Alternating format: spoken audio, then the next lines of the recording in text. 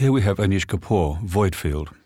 Anish Kapoor emerged in the 1980s as one of a new generation of British artists who took the logic and material structure of minimalism and reinvested it with human presence and philosophical concepts.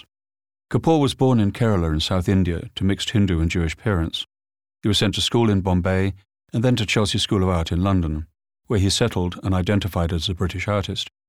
His early sculpture clearly contained references to Indian architectural forms and to natural organic shapes.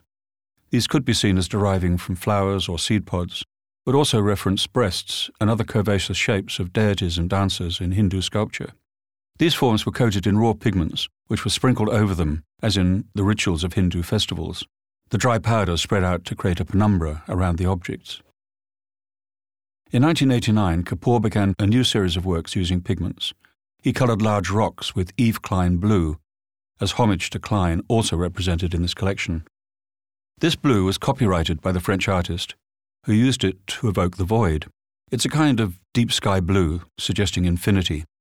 From this time on, the void became a constant point of reference for Kapoor. Void Field first existed as a square made up of 16 stones, but the artist also planned to make a set of 8 and a set of 4 that we have here, and a single stone. In other words, it would always make up a square. This grid-like system makes a concession to the structures of minimalism, but the work embodied a very rich content beyond its formal appearance. At first glance, the stones seem to have a velvety black spot at the centre of each upper face. On further inspection, this gives way to a void. The void in the rock has been created in such a way that there are no visible sides to the hole. In other words, we see solid rock and then literally a black hole, an aperture, that opens onto the infinite void. The inside of the rock has been hollowed out and dusted with a blue-black pigment, which intensifies the sensation of nothingness within. In 1990, the 16 stones were shown in Venice in the British Pavilion. The catalogue essay was written by the critic and cultural historian Thomas McEvilley. He compared the stones to the womb of Kali, who brings the material world into existence and consumes it back at the end of time. He noted that in India you can sometimes find vessels with narrow necks placed into bushes, symbolizing this cosmic round through Kali.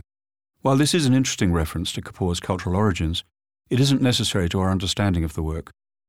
Nonetheless, Kapoor later made a series of aquatints titled Blackness from Her Womb, also in this collection, that overtly sexualize the void.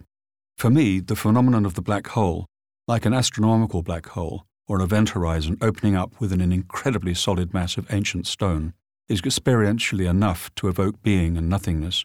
It comes as close as a material object can come to embodying both singularity and the multiplicity of material creation.